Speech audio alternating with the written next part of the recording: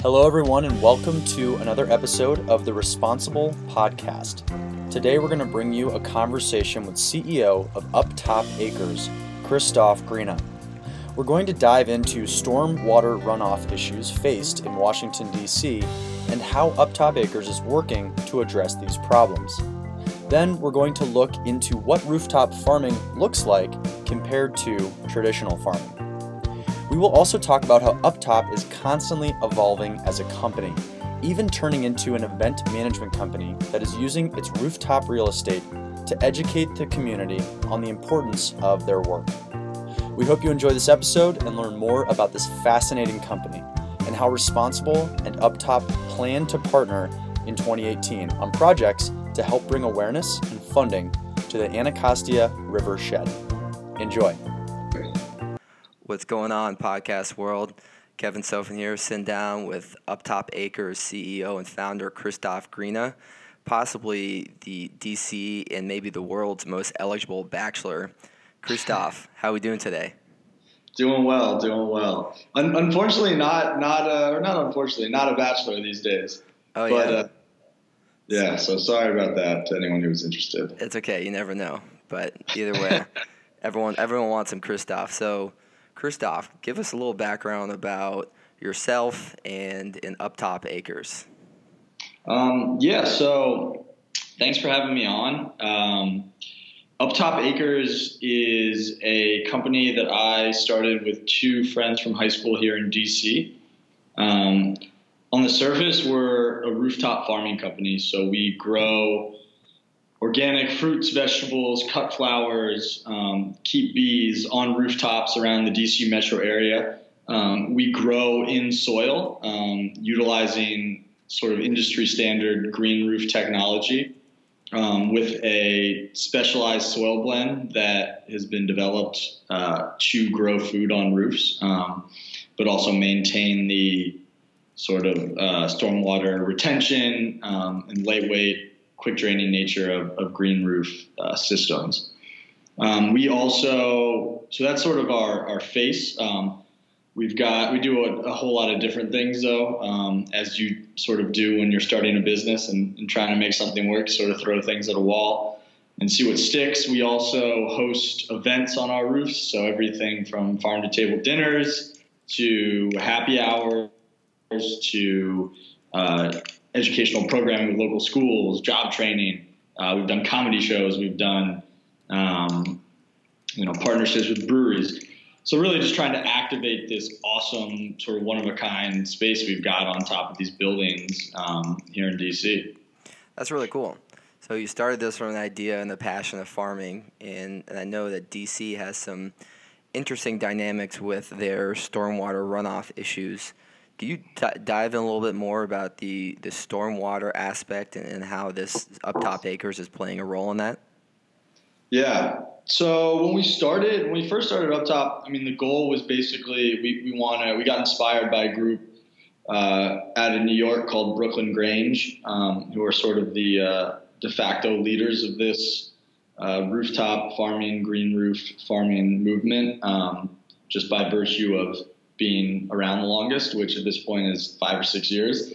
So the industry is in its infancy, but certainly growing fast. And we started out with the idea, we just wanted to grow food. This is awesome. I come from the farming background. I grew up in the city. I was helping manage farms outside of the city in Maryland.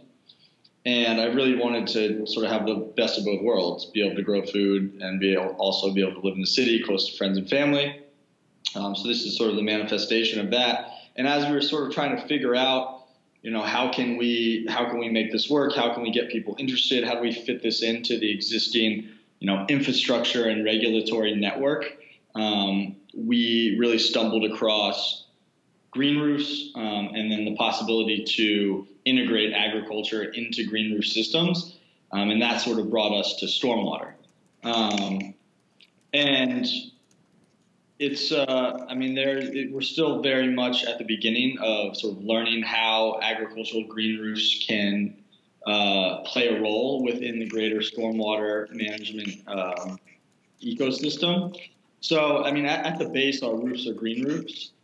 So they have all of that stormwater retention and management capabilities. The issue is quantifying it. So where other standard green roof systems, whether they be extensively planted sedum roofs or intensively planted roofs with grasses or other landscape plants, those have been around for 40, 50, 60 years. They've got a lot of data on them.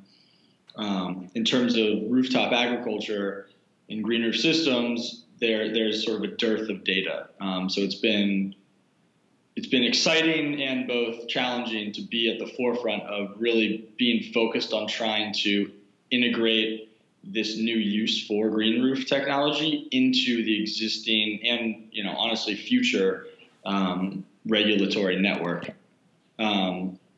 So to that, we have created a partnership with some professors that work at the University of Maryland. We're in the process right now of securing some funding to do some long-term research studies, 1 to 2 year long, that are going to revolve around quantifying the stormwater retention capabilities of these rooftop farm systems, quantifying what the implications are for nutrient management of these systems, whether we have an excess of nutrients running off of our agricultural roofs compared to green roofs, looking at the long-term biodiversity implications of a rooftop farm system as it relates to birds and insects. So all this stuff is sort of very much in its infancy, but we're trying to be, in addition to running a business, we're trying to be a thought leader, trying to be a leader in research when it comes to rooftop agriculture. Yeah, I mean, it's from afar, it's been amazing watching that. So when trying to quantify what you're just talking about in regards to the amount of water that's captured and how that's possibly reducing the stress on the infrastructure in the city, how are you guys going about quantifying that? So basically an easy way to do it is we have, you have a roof of a building, and a big commercial building. They're flat roofs. They have a pitch to them. They run down to drains that are placed throughout the roof. When you have a green roof, the water flows the exact same way, down to the drains. And so what we do is we install pressure transducers, drain gauges at each of the downspouts on the roof. And basically what that does is that measures the intensity, the duration of the flow of water when you have a rainfall event. And that's all connected to a control node that is cloud enabled, so it's recording that data constantly. We can then cross-reference that data with weather data that is collected from a weather station that we have on the roofs. So that's measuring, rainfall intensity, wind speed, humidity, duration of the rainfall. And so by analyzing those two things alongside of each other, we can get a picture of how the stormwater is moving through a green roof system. That's really interesting. It's cool to take the perspective of thinking, hey, one building or each building within a larger community, if they partake in this type of action, can actually make a larger impact within the whole community. And I mean, it's something that sounds good, but it's cool to see that you're now actually taking some of this data, metadata and microdata, and actually trying to showcase that this is something that really can work to help play a larger piece within the whole puzzle of the stormwater runoff problem. Yep.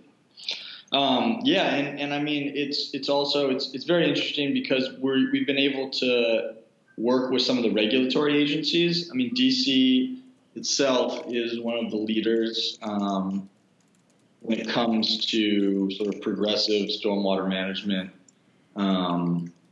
policies.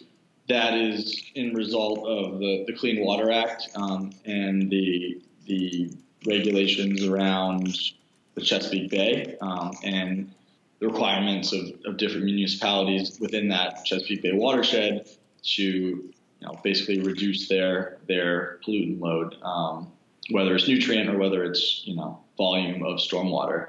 And DC's really embraced green infrastructure, and specifically in doing that. So it's been very interesting to be able to meet with the regulatory agency here.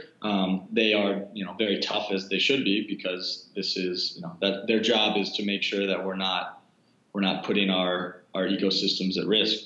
But they have been very open to working with us and helping to give us good guidelines and metrics that we need to sort of measure and stick by. And it's a long process, but as a result, we're going to, I think, eventually come away with some really good data that's going to be able to help inform other municipalities sort of as they start to adopt stormwater management policies too. And that's what we call a thought leader, my friend. Yes. That's good stuff. So you've taken it one step further from not only having the garden weeds on top of a roof to perform that stormwater runoff problem, but you've infused your passion for farming and now able to have high producing, high yielding farms on top of roofs that's able to produce, nuts, berries, vegetables. What are these types of foods that you're growing, and then what's your supply chain look like in terms of getting that to the market? So we grow everything from lettuces, leafy greens, herbs, all the way up to tomatoes and peppers, watermelons. We do a lot of cut flowers to local florists at farmers markets. So we grow a sort of wide array of stuff. We're starting to narrow that down as we figure out the economics of everything. But a big thing for us, and aside from the fact that we're growing food, 10 stories up on top of a building, the thing that distinguishes our operation from, a farm on the ground outside of the city is our distribution chain. So for the business to work, we basically figured out we need to cut out the cost of distribution as much as possible.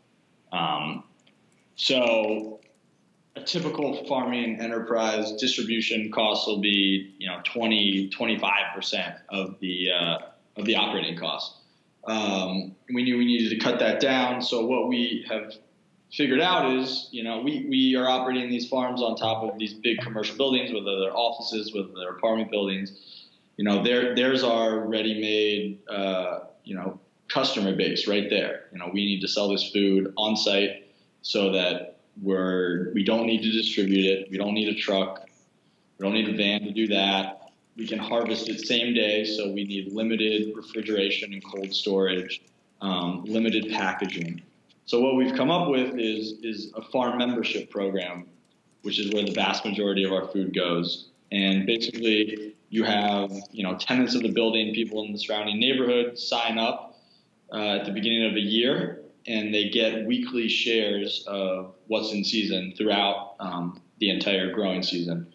It lasts anywhere from 24 to 30 weeks, and these people are getting $20 to $30 of food a week, and we distribute it from the lobby of the buildings they're in. So the food never travels further than the number of floors in the building, from the roof down to the lobby.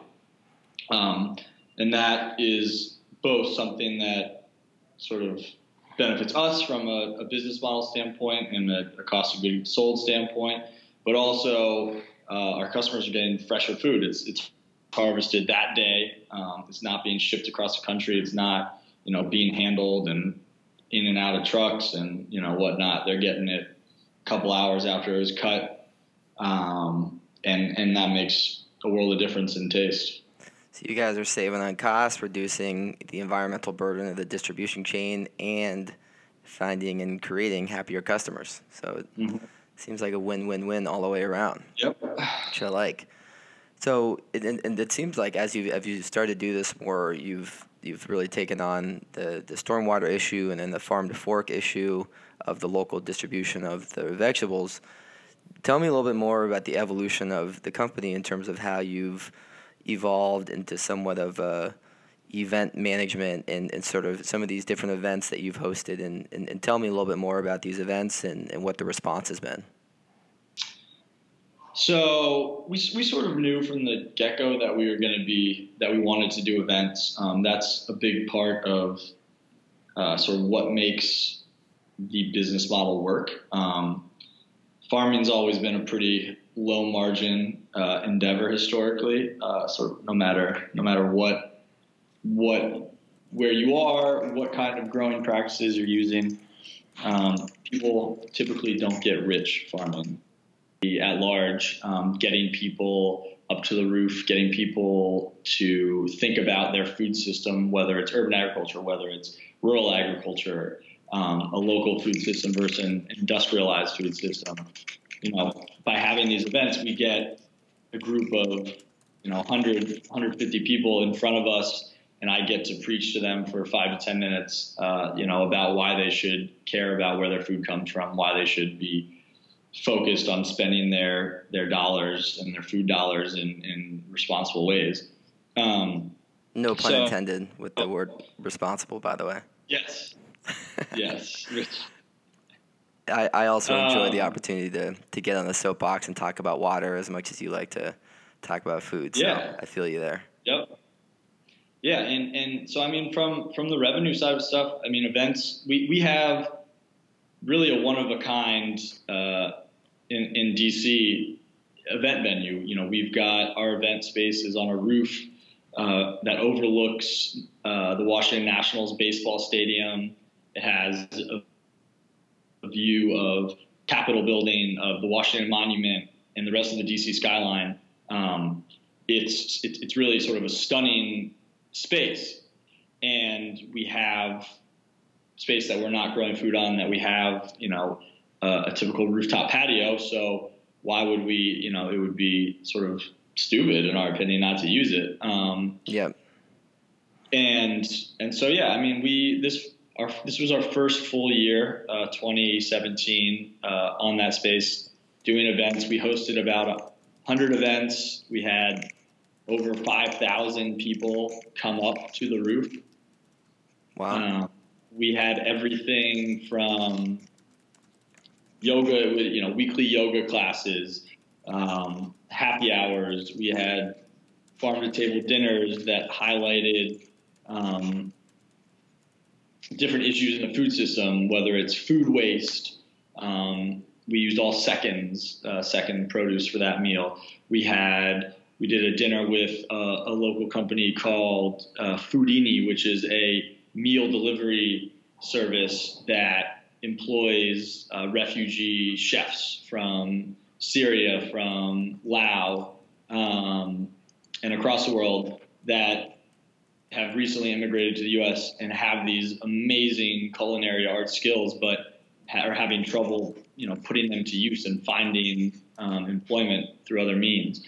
So that, the events give us a way to highlight other companies that, we align with, our values align with, build a community, generate opportunity.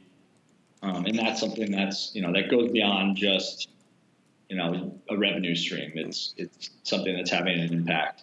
That's really awesome. Well, so one last question. What is next for Uptop Acres? What does 2018 and beyond look like for you? 2018, so we're pretty laser focused now on planning for next year. We're going to be opening a new roof in the DC area. It's going to double our current space. We'll be at about 2 acres of growing space. So that's a big haul. We've got to get all of our supplies. We've got to get all of our logistics worked out, so that's ready to hit the ground running. We are gearing up for another event season, so starting to lock down dates for all of those. Start selling tickets at the start of the new year. We're expanding our farm membership program, so that's going to be sort of a challenge to do that marketing, do all of those signups and outreach for a new space. Hopefully get started in sort of enforce with our data collection, and really sort of have that going on multiple roofs and start to be able to analyze and present some of that data by the end of the year. And then 2018 is big, the Farm Bill, new Farm Bill. Every 5 years, USDA comes together and creates this behemoth of a bill that is, touches everything from rural farms to urban farms to food stamps to anything that impacts food in any form. And we have the unique opportunity to be located here in DC. Our HQ roofs are 1.5 miles from the Capitol and from the USDA. So we're trying to do a lot of lobbying around the Farm Bill to get support and resources in there for urban agriculture, for rooftop agriculture, in the form of, low interest loans, small loans for startups, sort of, funding for data collection, for research. And so that's a big haul outside of just the normal day-to-day operations. But that's something that, it would be a wasted opportunity to not, be up on the Hill lobbying. We've had some good conversations, and there's some real interest from a lot of members of Congress in really starting to build this urban agriculture industry through the Farm Bill, and try to throw some federal support behind it, because up until now there hasn't really been that much. Yeah, that's awesome. Well, you are in the mecca of politics, so there's no shortage of discussion of that going on there, and it's really inspirational to watch it from afar, to see you fulfilling your passion, but also driving it in with so many different aspects, from the entertainment, the farm to fork, the education, the everything to even bee harvesting. It's really cool to see the life of its own, and hopefully I will be able to spend some more time out there this year. DC is my home away from my home, and Responsible would love nothing more than to participate in some of the events, even some of the education outreach. So maybe towards the middle of 2018 or kind of summertime, would love to do some collab in any way where we could help sponsor or kind of do some educational outreach at some of your events. Yeah, we need a water event. Dude, let's do a water event. Perfect. Love it. So if people want to learn more about you or Uptop Acres or get a hold of you, how would they do that? We are online, uptopacres.com, at uptopacres on every social media platform. We're pretty active, try to stay involved and engaged in that realm, the digital realm. We are going to be doing a small crowdfunding campaign late winter, early spring, sort of around the launch of the new roof. So if people are interested in some cool prizes, if they're in the DC area, they can come out and come to some events. Or if they're from afar, we're going to be offering some of our honey and other food products as rewards for that. So stay tuned there. Great. Yeah. Nice, man. Well, it's been a pleasure learning more about the epic journey of Uptop Acres. I'm excited to watch, to see what happens in 2018, and look forward to more collaboration between Responsible and Uptop Acres. Absolutely. Thanks for having me on. Hey, take care. Cheers. So.